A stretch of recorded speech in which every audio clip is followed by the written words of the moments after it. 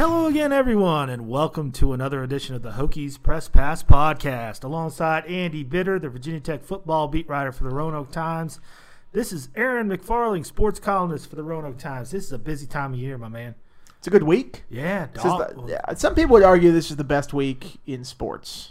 It is. I think a lot of people wouldn't because there's not really any football, like NFL football, to be involved. But when you've got the Masters, you've got MLB is going on, you've got the championship game in basketball, that's a pretty good week. I'll take that week in October where you got full slate of college, full slate of NFL games, you got postseason baseball. Pretty much any week in October is amazing. But, and you get to near the end, and even like NHL and NBA start up, don't they? At the end of October. Yeah, I've got locally, we've got the Dogs are going to be in the playoffs here, and then we got the Salem Red Sox cranking up tomorrow. We're taping this on Wednesday, so busy time, but also very fun time, and I'm happy to be getting outside. It could be a little bit warmer. I looked at the forecast; it's like not even like touching 70 yet. Yeah. A little bit warmer would be nice, but I guess you can't complain too much. There's no snow on the ground right now, so that's good enough. Okay. Well, here's what we're going to get to today. Most of it will be spring football related. As usual, we are right in the meat of spring football, just past the midway point here recently. Andy's got some news on the running backs, the O-line, cornerbacks. We'll talk about Michigan bowing out of their series with Tech. Michigan.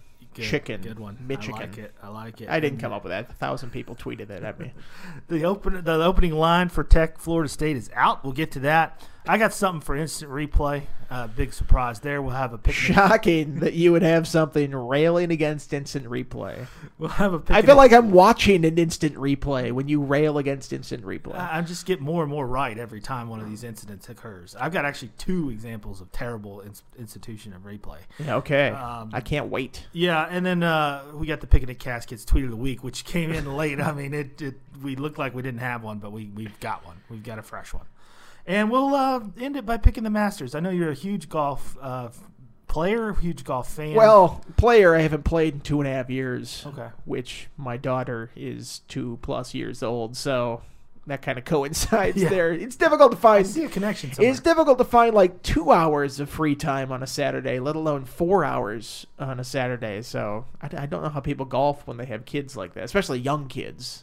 Yeah, no. We need grandparents in the area. If they were around, it'd be a little bit easier. But it's a 3-hour drive for them to get down here. So we got to take advantage of that this summer, I think. I often tell people I don't golf, I gamble, but it's in a similar situation for Golfing me. is gambling. That's all that. It's drinking and gambling while you're outdoors. Like, you would love golf, I feel like. Oh, yeah, no. Look, I love being outdoors, and I love hiking and all those things, but the swinging the stick is just, I thought I'd be a natural at it, never was, and just decided I didn't want to try.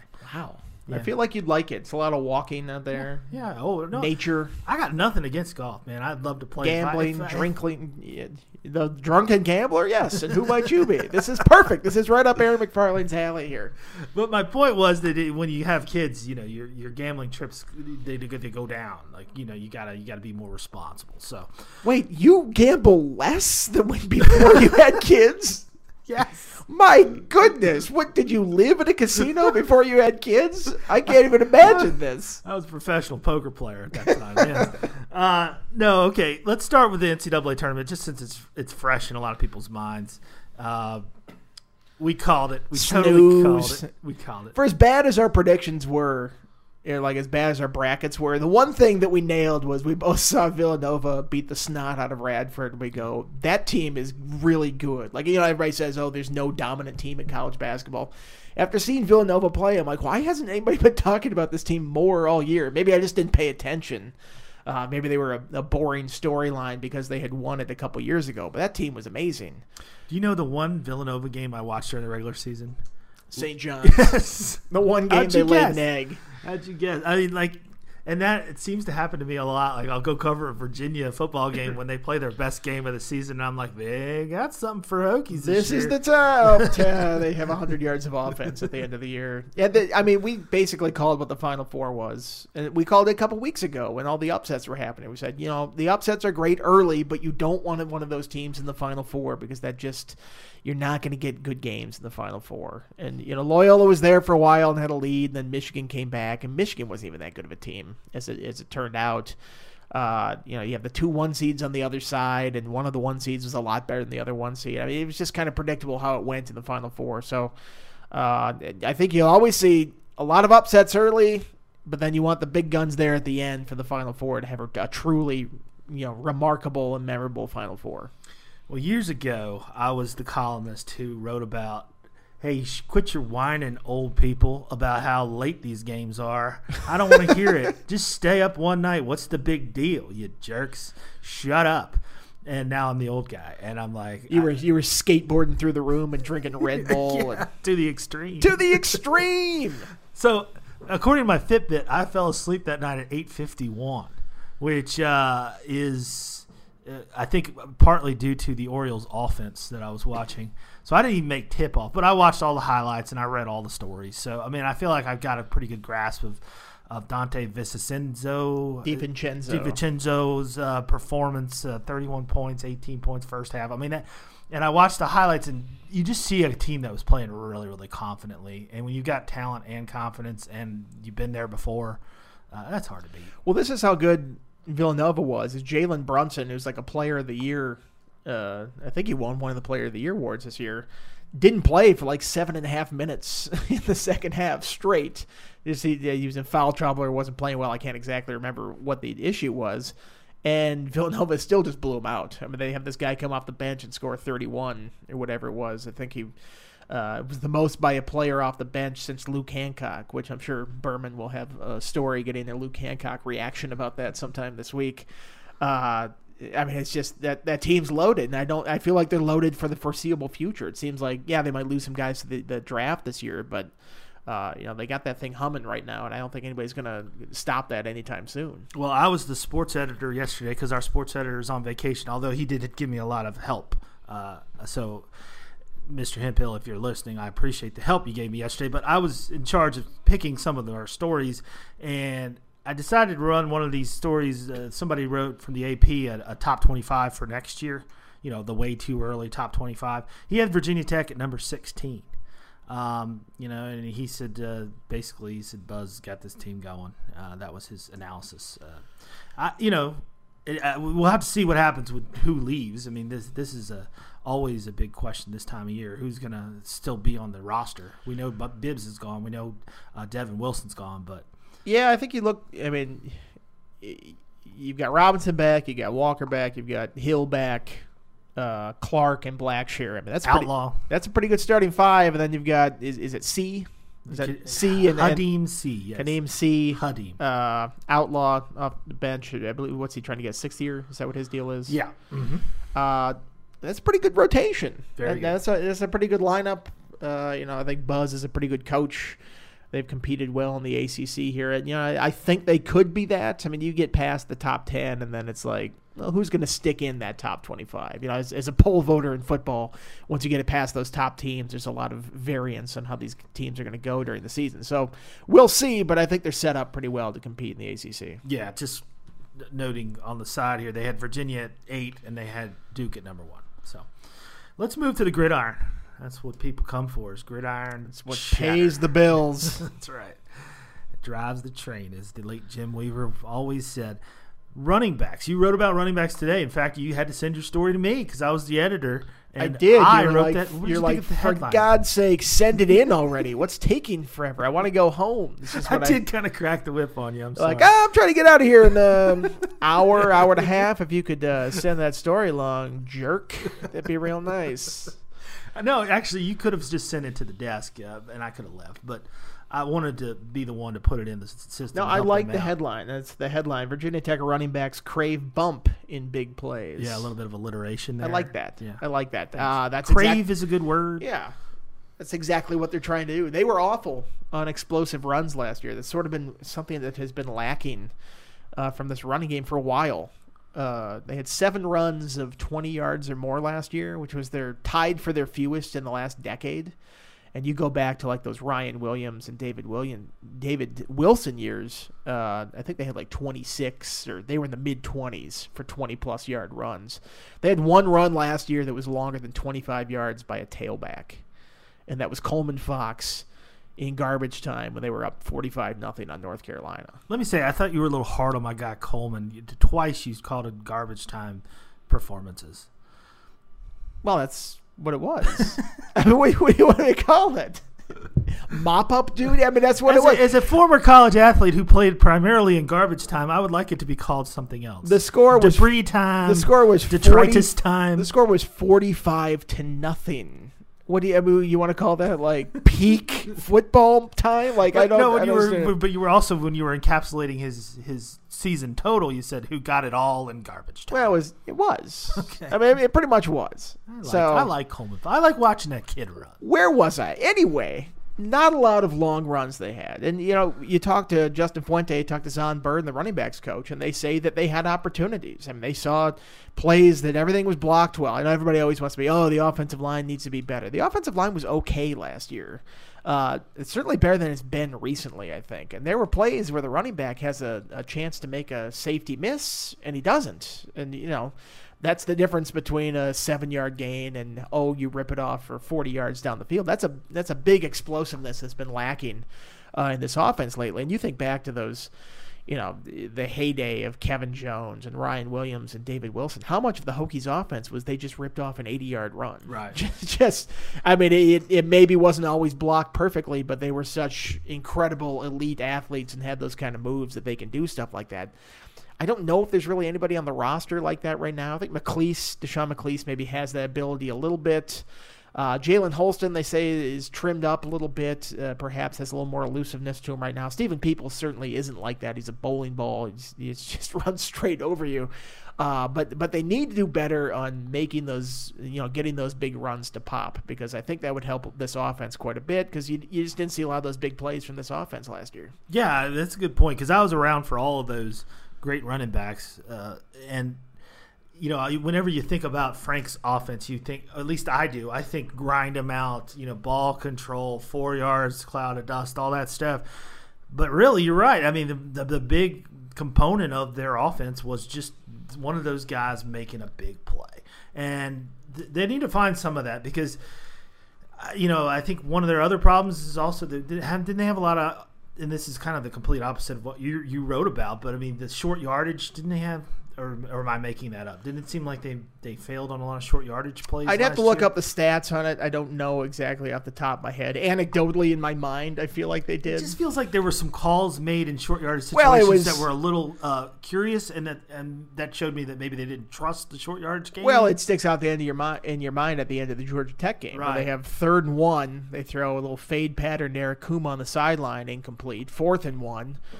Game's on the line. You can get a first down and kind of keep going. They go to the end zone to Cam Phillips. So just that sticks out in my mind. I don't want to sit here and say, they were terrible on 3rd and short and everything like that. But it just seems like there were a lot of occasions where maybe they lined up in the shotgun. Everybody's like, what are they doing? You snap them all 5 yards in the backfield, just hand it to a running back. And then the next time they line up and hand it to a running back, and they mess it up some other way. What are you doing? Yeah, what are you doing? Handed it to Stephen Peoples. It was the goal line against Oklahoma State in the bowl game where they ran the mesh play that they had ran 600 times during the season, and he just happened to fumble on the goal line, and all of a sudden then it becomes this risky play in everybody's minds. Like, what are you doing a mesh play there? That's the riskiest play in football. It's like, no, it's not. It's a typical handoff in this offense.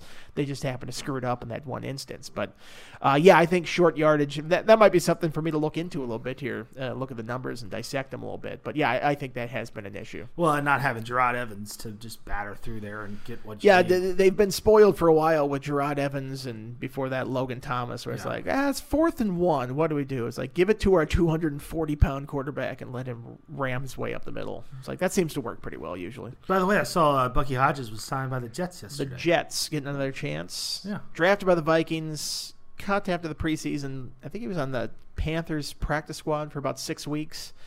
I thought he would get a shot somewhere. I was kind of interested why he didn't latch on to a practice squad a little bit longer last year, but it seems like a good opportunity for him. Yeah, easy to dream on him if you're a scouting guy. Just let's give him a shot, see what happens. 6'7", 250, thaught it to him. He seems like he's got some athletic moves. Among that running back core, probably not as much in the mix as some of those others you mentioned, but Terius Wheatley, interesting lineage, son of Tyrone Wheatley. Tyrone Wheatley, who is the 1992 Big Ten Offensive Player of the Year at Michigan.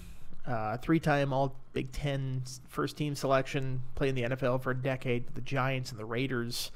So it's a name people know out there. He grew up in Michigan.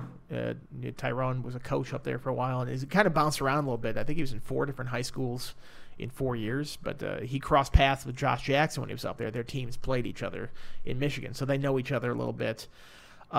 He's not the bruising running back like his father was. A little bit, I think he's 6 feet, 180-something pounds, but he does have some speed and does have some elusiveness from the sounds of it. So it sounds like he could maybe help in that home run capacity that they're looking for in the running game. He got hurt his senior year of high school, so he ended up going to Fork Union, didn't have a ton of offers out there. Played defensive back at first, then picked up running back as well, and came to Virginia Tech as an athlete. They ended up putting him at running back, which I thought was kind of curious. I thought there was more of a need at defensive back, but apparently they like his skills there as sort of a multifaceted type running back. But they've liked what he's done so far this spring. It sounds like maybe he could work his way in a little bit. You know how they run the running backs here. I mean, it's not like one guy gets all the carries. I mean, they're rotating guys in and out all the time, and they have different sets and different formation, different kind of runs that they like to have certain backs in. So I think there's a place for him if he continues to develop. I don't think he's quite there yet, but I think he continues to make strides, and it'll be interesting to see if he can get on the field this year. True freshman? Redshirt freshman. He redshirted last fall. Okay. But, you lose Trayvon McMillan, who was a home run hitter in the ground game before he stopped doing that last year, lost that sort of power surge, I guess, if you want to say it that way. They sort of need somebody like that in the running game. Like I said, I think McLeese sort of has that capability.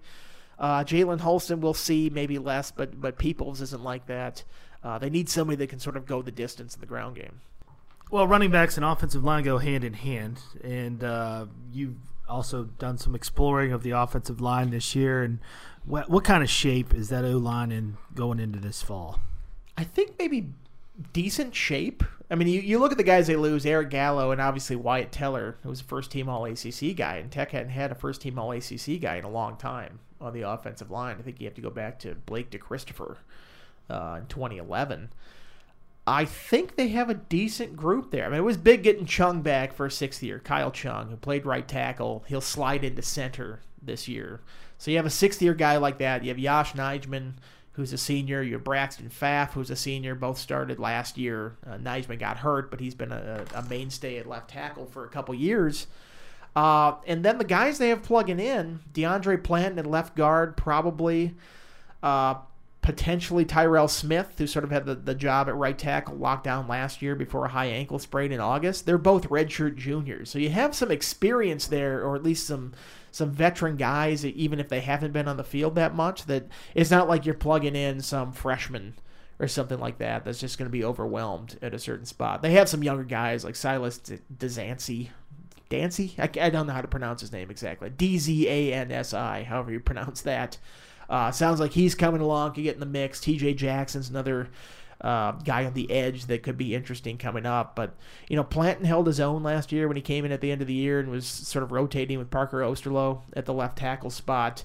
Tyrell Smith was on the cusp of playing time before he got hurt last year. I think there's a decent chance this O-line could be very solid this year. Spell the Dzansi guy's name again. Dzansi. D's. All right. I like that. That's a good one. Vance Weiss is the man who's in charge of that offensive line. And I always like talking to Vance. Yeah. He's always interesting when he comes in. He had a good quote this week. Well, I asked him about, they've sort of had these sign-in-place guys going to Fork Union a couple years. Silas Dancy, the first one of those, Christian Darrisaw, the second one of those, where these guys basically had like no offers coming up. You look at it as like Central Connecticut State or something like that. And I think some of it might be tied to academics that scared some of these schools off from actually offering these guys. But Tech signs them, they don't qualify, and it's kind of expected that they're not going to qualify. But they go to Fork Union, they come back the next year, and in Dancy's case, he went from 240 pounds to 308 or something like that. I think Darrisaw had a similar turnaround physically when he went to Fork Union. But this is I asked, what are you getting with guys from Fork Union? This was Vance Weiss said. He says, one thing I can guarantee you when I get guys out of there is they've seen hard. They've been through tough. Which is just, Like the most perfect offensive line coach quote to say. I like how tough became a noun there. Yeah. They've been through It almost sounds like first of all, you could see him just imagine him doing the dip in between. He's like, they've seen hard. They've been through tough.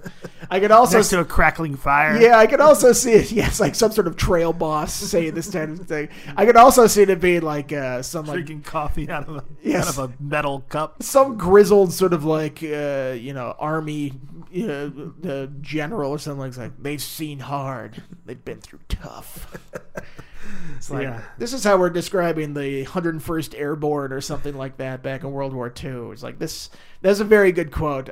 I always like it when the assistant coaches come in. It sheds a little light onto their positions. We talk to them so infrequently that it's usually a pretty fruitful interview whenever they do come in. Yeah, and Vance was all the mullet stuff last year too, right? All that. Yeah, he's hilarious. Yeah. He had the line last year with Mike Gundy. It's like, somebody said so. You have some sort of bet on the game, and obviously the NCAA, don't bet on it. Don't you dare bet on it. He says, like, are you kidding me? Have you seen that guy's paycheck?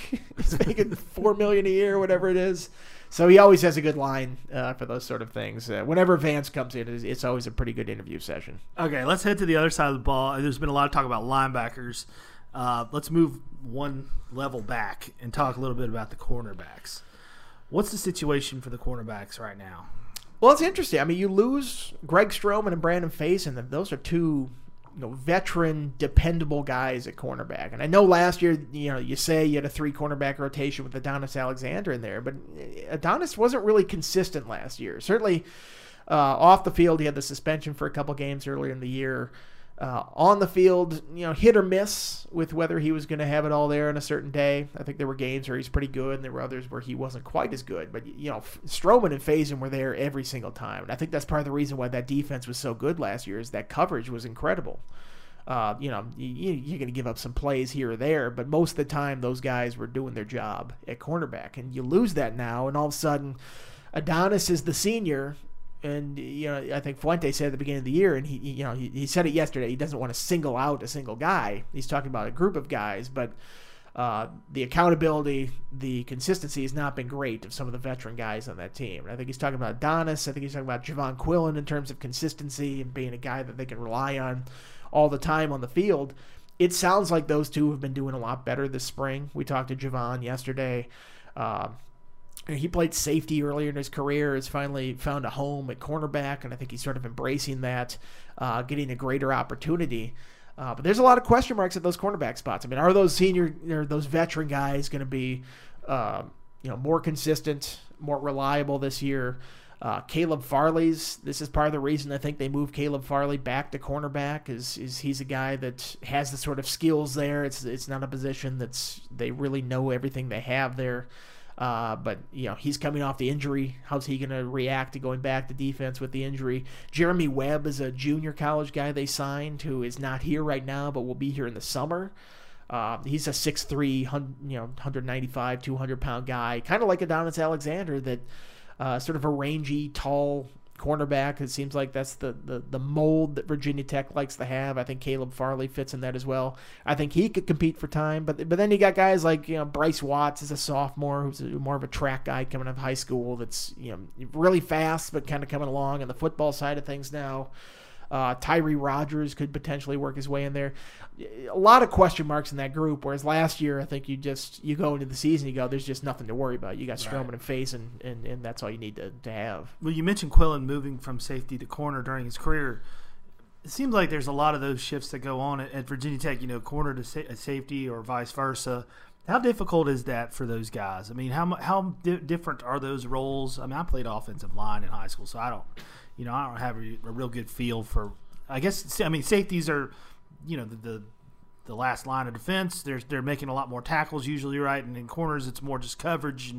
But specifically in Virginia Tech's scheme, is there something that's tougher about making that shift than maybe it would be at other places? Well, leaving them on the island or something like that. I think part of the thing with Virginia Tech is they like well-rounded defensive backs to begin with, so they ask their cornerbacks to do a lot of tackling. They've had a lot of guys play in that sort of slot position, which is a lot of coverage, but it's a lot of tackling around the line as well. So, you see people like Chuck Clark played cornerback early in his career, became a safety. Terrell Edmonds, cornerback, played safety, Dietrich Bonner was a quarterback, the safety, Kaishan Jarrett, Anton Exum. A lot of these guys have these, multi-position skills. I think cornerback is probably what they look at a guy first, typically. Because if you have sort of that coverage ability, that's something that you don't want to lose by moving him to safety. Right. You lose advantage of a really good cover guy. Obviously, you want him on the best receivers out there. But, I don't know. I don't know how easy it is to shift between the two. I think the big thing with Quillen is you're just getting reps all at one position. Mm-hmm. You're just, okay, I'm a cornerback. I'm going to focus on these coverage skills.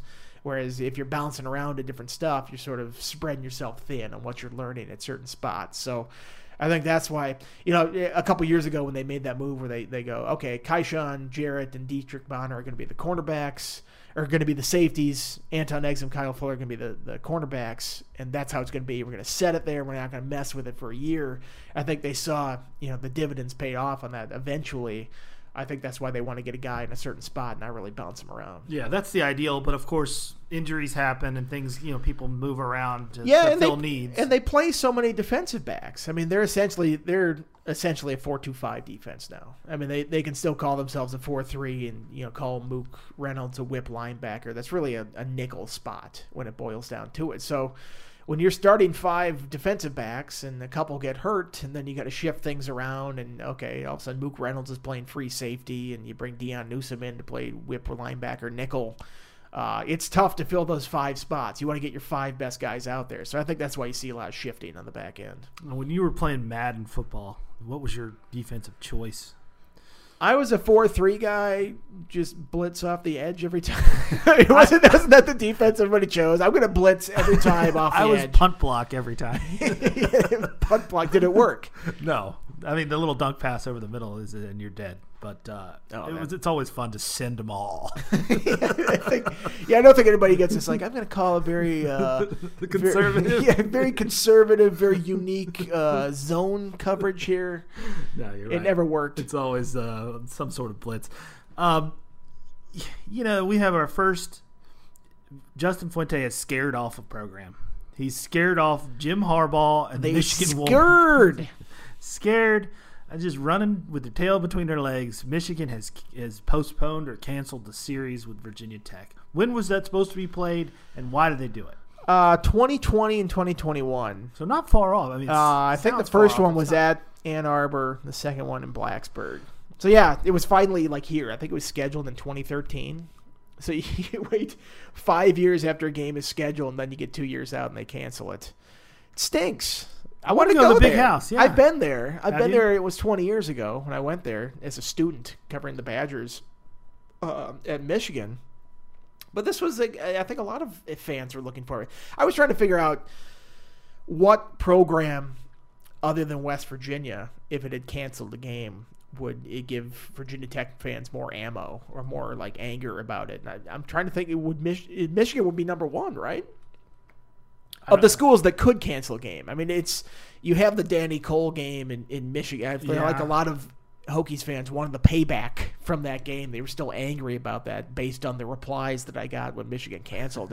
I think 90% of them were, Danny Cole caught the ball. It's like, okay.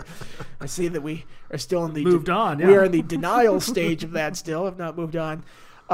You look at Michigan's schedule that year.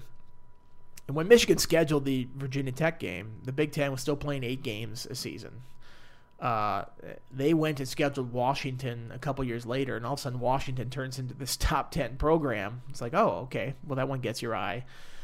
With the revamped Big Ten schedule that, they knew they were going to have to play Penn State, Ohio State, Michigan State in a given year. But the crossover schedule to the other division, because they have 3 crossover games every year, includes Wisconsin and Nebraska, which, Wisconsin's a top 5 team right now. And Nebraska, I think, is going to be pretty good in the upcoming years under Scott Frost. So you're talking about those 5 conference games plus Washington plus Virginia Tech. I can see why Michigan wanted to back out of this. And it sounds like maybe it was just easier to back out of the Virginia Tech one than the Washington series. And from Virginia Tech's perspective, I don't think they're all too broken up about it, because in 2021, their non-conference schedule included games at West Virginia versus Michigan and versus Notre Dame. in addition to an ACC schedule. So if you're a fan, that stinks because that would have been such a great season to watch. If you're a coach and you're like, I don't know if I want to play all these top 10, top 15 programs all in one stretch, I think that's why it's like Virginia Tech was amenable to this series getting canceled. So what? I mean, we're going to get like a Marshall or something like that instead? Yeah, I think it's going to be like an Old Dominion ECU level program, just because you don't want to overschedule. I think it does open up an interesting opportunity in 2020 because they have 3 home games that year. I think they play. Who they play? I think it's West Virginia at home, and then like 2 scrubs, like ECU, ODUs. I think those might be Richmond might be the other team. I could look this up right now. It'd be easier if I did this instead I of can just trying to do it filibuster while you're doing that. Well, go ahead, do it. I mean, it is. When you look at the schedule, you say as a fan, man, that is a killer schedule that I would love to watch. But you're right. They think about it a different way in that coach's office. There's no question. Here it is, 2020 schedule. Liberty to open up. Penn State at home. That's the marquee game that everybody would look forward to. And then East Carolina at home. So you have 3 home games, which means you have 7 home games on the schedule already, which would open up a possibility to go and play one of those sort of neutral site games if they could line one up at this point. I don't know if they can. But it'll give Whit Babcock a little bit of something to work with. Because right now, other than those 2 Michigan vacancies that they have, the next opening in the non-conference schedule is in 2029. So that's a long ways off, but at least this gives them a little bit of something to work with. It'll be interesting to see. I mean, 2020 is not that far away. No, so who has a spot available? I think you can do some shuffling with ECU and ODU. There are 11 matchups after 2020 with those 2 schools that maybe you could move around a little bit to open something up with another school. But it gives you some flexibility, and it'll be interesting to see how they do it. But whatever they get, it's not going to be as cool of a game as Michigan. Well, Whit, if you're listening, Harris Cherokee has a lot of extra room down there. They could build a football field for you and have a neutral site game there. I'd be okay with that. I think that would be all right. Or Vegas. Press row is actually like a craps table. It'd be great. Joy Behar, special guest. Speaking of gambling. Hey, good excellent transition segue there. Florida State -6 against Virginia Tech on Labor Day. The opener. You had that right. We were said about a debating off touchdown, air. right? I can't remember what we said. I said at least a touchdown, I think. So maybe I was kind of wrong. But it sounds about right. 6 to me. Does it sound about right to you? Well, you get 3 just for playing on the road, right? Yeah. For playing at home as a favorite, right? Yes and no. I mean, it is like a 6-point swing when you look at it. If you're So that's a no when you say yes and no. right. I mean, it depends. College football is different than NFL. I mean, NFL is pretty much a straight 3 down the board. But there's places like Oregon or Boise State. Where you're going to get a bigger bump just because of home performance over the years. But yeah, generally speaking, a neutral site you'd probably be looking at a 3 in this setting, and at Tech you'd be looking at a pick 'em. So yeah, you're right, about 3. Well, it's interesting. Florida State. 6 points, all the confidence in Florida State. I mean, this is a team that went 7-6 last year.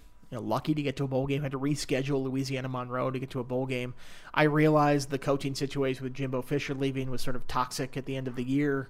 I realized their quarterback got hurt, and DeAndre Francois will be coming back, presumably to start. I mean, I guess he would be the starter coming back. I thought Blackman played pretty well at the end of last year. Eventually.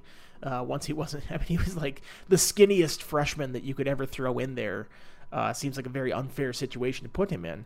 I think all the loss, if Virginia Tech hadn't lost those 3 guys on defense, maybe if you only lose one of them or lose 2 of them and have one of those guys coming back, maybe that changes things a little bit. But with all those losses on defense and the retooling that Bud Foster's group has to do, plus the questions in offense with Virginia Tech, I can sort of see why this is what it is. I mean, the one thing Florida State doesn't lack is talent. It's just for whatever reason it wasn't molding it right last year, or things had gotten stale under Jimbo Fisher, and you add that to the quarterback injury, and all of a sudden it's a real problem. But, Florida State still had top 10 recruiting classes throughout Jimbo Fisher's run there, even at the end. I think Willie Taggart goes in there and goes into, not a ready-made situation, but a situation where they can turn things around fairly quick because they just have the guys to do it. Well, when you tweeted out that line, did you get a lot of retweets and likes? I did. I believe so, yes. You know who didn't? Who's that, Aaron? 6 million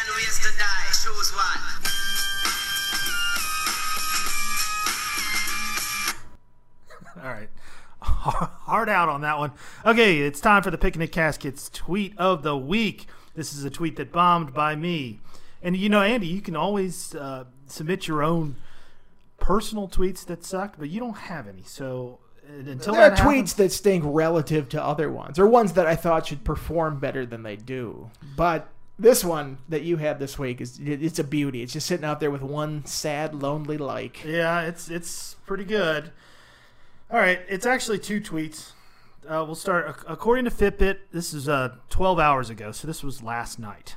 According to Fitbit, I fell asleep at 8:49 p.m. last night, so I never got a chance to tell my one shining moment joke I'd been sitting on. Let's pretend I'd been awake. And here's the second tweet. This is the actual Picnic Caskets tweet of the week. And one shining moment is about to start. Here was the planned tweet that was sure to bring me internet-wide standing ovation and rubber band banks for years to come. Quote, the phone is tapped, and there you are. You're running for your life. Fiend. One like. One like. Tim Hayes from Bristol. Thank you, buddy. You think that would have done better in the moment of people are gearing up for one shiny moment, and you make the FBI wiretap joke at that. That was the only reason to stay up, really, for that game, because we knew Villanova was going to win. But I had that teed up, and I wanted to use it. And you should have said done a time tweet, even if you fell asleep. Like, I'm gonna assume this game ends here. There's 2 minutes left. It's like, well, folks, it looks like one shiny moment's about to start. It's like one of those pre-recorded messages that you get that are just mistimed. Yeah, that would have been even better. But thank you, Tim. Let me get your thought. Do you like one shiny moment? I do. Some people are very anti one shiny moment now. No, I it's like it. Why do you just have to hate things that are cool? It's cool. I'm a total addict. Those hype videos I love. I love them all. I don't care, and they're getting slicker and slicker. I mean, amateurs are making really good baseball hype videos, Yeah, I think the technology is advanced to the point where it's really easy to splice and cut things and put music over it and stuff. Yeah, and it just, I love it when the song really fits the highlights. It doesn't always happen on one shiny moment. Sometimes it's a little forced.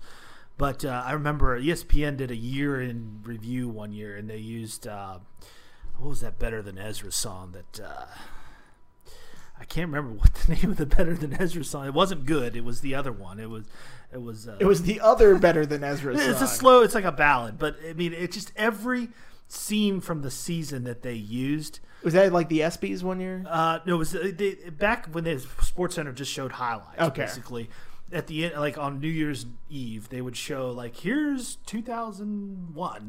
Here's in sports. And it was just every single line in that song matched up perfectly with some big story of the year. And I just thought, I just got chills watching it. I was like, this is great. And it makes me emotional to watch Orioles hype videos from back in the day when they were good, or it's cool. The ESPYs usually does a pretty good one to kick off the years. Here's the year in sports. Yeah. And a couple years ago, I think they had Dustland Fairy Tale by the Killers. And it was just it was a very good song for the moment and the highlights that they had with it. They usually do a pretty good job with that year to year. I think one that was very well done was whatever that college equestrian team was with Eminem's Not Afraid, with just horses jumping over the gates to Eminem's lyrics and Not Afraid. That's an all-timer on the internet in terms of just this gets you hyped for equestrian. It was so ridiculous. Was it equestrian or was it dressage? I can't remember exactly. I think it was equestrian. Okay. Yeah. It was amazing. And then every now and then they showed a horse galloping and a dressage. It gets you hyped for equestrian. Let's put it that way. Well, the Better Than Ezra song reminds me of my favorite Weekend Update joke. You remember that? With Norm Macdonald. Well, of course it was from Norm Macdonald. What was it, Aaron? Number 1 on the college charts this week. It was Better Than Ezra. Number 2, Ezra. That was the best Weekend Update joke ever? That's pretty good. Pretty good. I implore you to try to find another one. I probably could. Okay, well, by the end of this podcast, I'm going to find what that song was. But I have something for replay, too, man. All right, our weekly replay old man complaint of the week by Aaron McFarlane. We've been looking for segments to do every week, and this one seems to come up quite a bit. We don't have a song for it. Oh, shorty like a memory in my head. We should have the one of if somehow we could put turn the picture of Abe Simpson yelling at a cloud into an audio clip. We could, insert that here, and that could be our weekly thing. Okay, I watched 14 seconds of women's basketball this season as a former Virginia Tech women's beat writer, but I watched the two shots that the gal from I'm not even going to try to pronounce her name. I can't. Yeah, from Notre Dame hit two winning shots. Wonderful, wonderful story in the Final Four to beat Connecticut and then beat Mississippi State. But when she beats Mississippi State, if you watch the video, they're all celebrating and jumping around, and all of a sudden the referees because they got to look at the stupid video. Oh, let's just kill the moment, man. I mean, you won a national championship. Let's kill the moment. All right, that's one. Any problems with that one? You're okay with that? You like that? Just ruining the moment like that? Well, I like the fact that they got it right. Okay, let's say that shot goes off and goes in a half second after the buzzer has gone off, and it's clear as day that she did not get the shot off in time. You're just okay with deciding the national championship on that? Yep. You're okay with them deciding the national championship game, the biggest game in women's basketball, decided incorrectly, that everybody plainly can see with their eyes is decided incorrectly, and there's nothing you can do about it. Both teams, even the person who shot is like, yeah, that was after the clock, I didn't get it off. And the other team sitting there is like, we just lost the national championship game because this call was incorrect. And you're like, oh, we want to let them celebrate, so let them continue celebrating in the moment. You're okay with that? Yeah. That's stupid. That's not what happened in this game, though. No, I mean, that's what it's protecting. That's what it's there for, is for an egregious mistake like that. So they go and check it. Egregious use of replay number 2. Oh my God. Were you just trying to claim that you're right in this one by moving on? Yes. Detroit Tigers versus Pittsburgh Pirates. This one was kind of ridiculous. Tigers, bottom of the 9th inning. They get a walk-off hit. Castellanos slides home. The umpire's standing right there, looking down right under his nose, and he calls him safe. The place goes nuts. Tigers win. Tigers win. Or do they? They did not. Of course they didn't, because we got to look at the stupid replay. And they look at it for like 5 minutes. This is an opening day crowd at Detroit. Now, it was a cold day. There wasn't a lot of people there, but they're just standing around. I mean, this just completely saps. Even if he called him safe, which he didn't, he reversed the call. Even if they called him safe, it's still a moment killer. That's my thing. Okay, I don't have a problem with the moment killer as long as they get the call right. In that particular instance, I don't know if they got the call right. They were looking, different debate. That one they were looking at is like, I don't know what they were saying where they like overturned this call. The problem in baseball is that home plate call is tough. It's like bang, bang. Yeah. And it's very tough as an umpire to make the right call and see that, oh, did he tag him up high before his foot, 3 feet away here, actually touched the plate. So I'm okay with replay there. I would prefer that if they were going to overturn a call like that it would be clear and present evidence that it was the wrong call and they had to overturn it, and it wasn't. I mean, in that one, I think you could look at 100 times and go, yeah, I don't know. I just don't see enough there to overturn it. I think that was the gripe that the Tigers had about that. Yeah, I think that's a different debate, though. My debate is the moment killer. I get your moment killer, but your moment killer, the call needs to be right in certain situations. And especially in situations where the game is being decided on that very play, what's the harm in taking a look at it? Like, oh my gosh, the joy that I had for this incorrect call was not, allowed to play out in its entirety. That's your complaint. I was thinking about this morning. I've played organized baseball for about 35 years now, from Little League to high school to American Legion to college to now rec ball. That's still going on. I have never once argued with an umpire in my entire career. You just grumble under your breath about it. Sure, you're in your mind, you're cussing him if you throw a ball on the black and he calls it a ball, but or they ring you up on something that's in the dirt. But it's just not my personality to, and maybe that's why I feel this way. It's just like, I'm okay. He got it wrong. I'm moving on. It's life. It's just it's a sport. It's a game. Well, aren't you just a Boy Scout? Well, I would agree that most of the time they're overusing replay, especially like second inning. Like, did they get this call right? It's like, I don't care in the second inning. I do care when it's the deciding game in deciding play in a game. Okay. I care whether a guy touched the base before he got tagged. I care whether the shot was off in time. I think sometimes they get a little overzealous with that, where like the shot is clearly off. Like everybody knows, they're like, wait, we're going to go take a look. Right. But that one and the Notre Dame one, I think, was close enough that, yeah, they had to take a look at it. Because if it had not gotten off in time and a team wins the national championship and another team loses the national championship because of that, I think that's the reason you have him replay, is to correct that mistake. Okay. I'm right, you're wrong. Moving on. I found the Better Than Ezra song. It's called This Time of Year. It was on their hit album, Deluxe, which winds up with a song near and dear to your heart, Coyote. Well, yes. You want to tell the Coyote story? You can tell it. No, you remember it. You're the one who likes to make fun of me. I don't know. I don't remember what was the We were in El Paso. Remember? We were in El Paso driving to a steakhouse that was like 40 minutes away, and we saw a coyote outside. And we all took pictures because we were in the restaurant when we saw this coyote. So we all took pictures. And Aaron's like, "Oh, that reminds me of this great song that we like by Better Than Ezra." Better Than Ezra. The song Coyote. So as we're driving through like the pitch black desert night of El Paso, Texas, the outskirts of El Paso, Texas, you download this song. 6 minutes and 13 seconds worth. They had given us a pickup truck because we're in Texas. Apparently that's what the rental cars in Texas are like. And you're just blaring this song on the light. You're like, and it's a terrible song. Like you played it and you're expecting like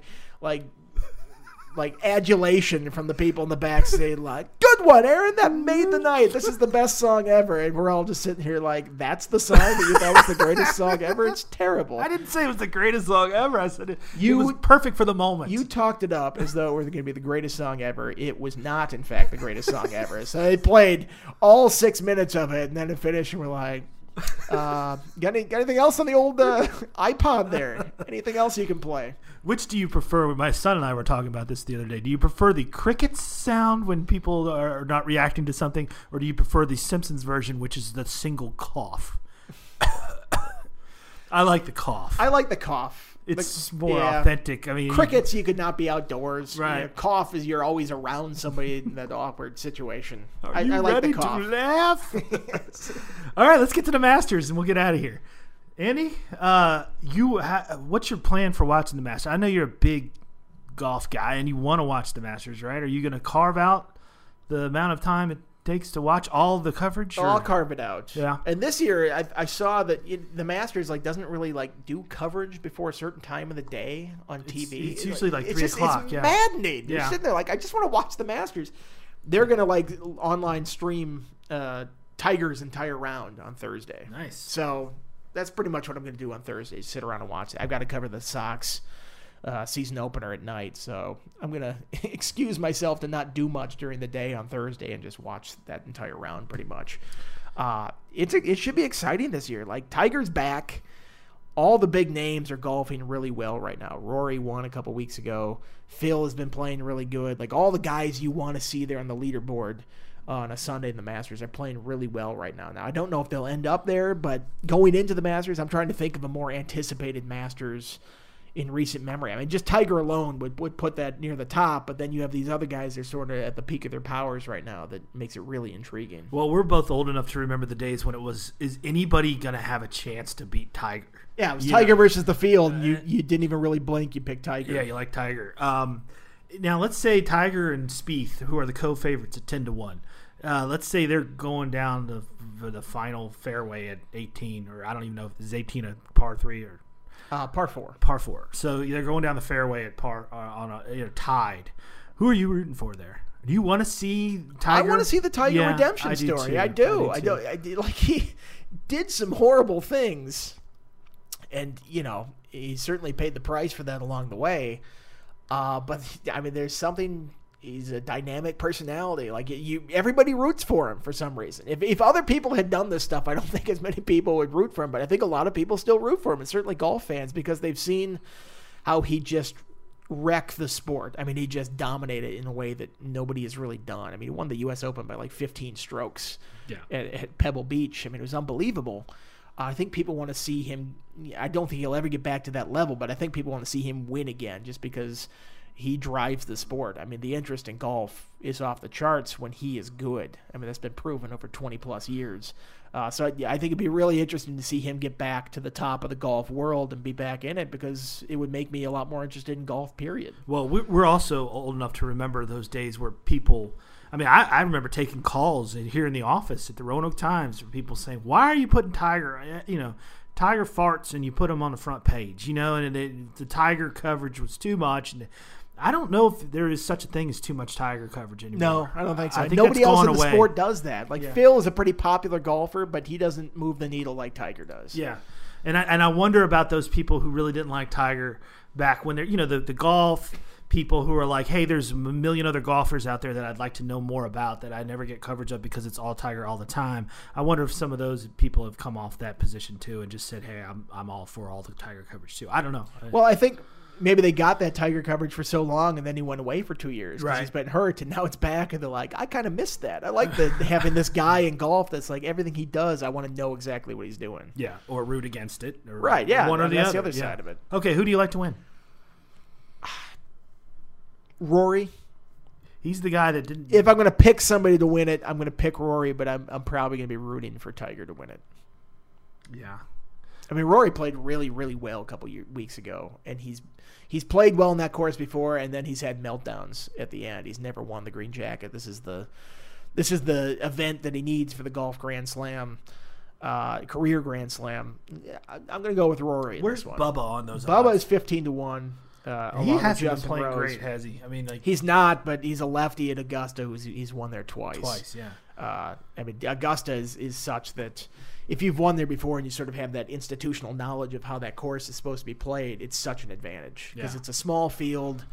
The really, really good golfers usually make a lot of shots at that course, and then guys like Bubba and Tiger and Phil Mickelson, I mean, they know how to play that course, so that's why you always see them at the end of the year. I mean, that's why Fred Couples, I don't think he'll be there now. I don't know if he's in kind of peak playing shape for him, but even when he was like, broken old man with a bad back would go to Augusta and he'd be in the leaderboard on the final day, and he'd go, why is Fred Couples there? It's like he just knows how to golf this course.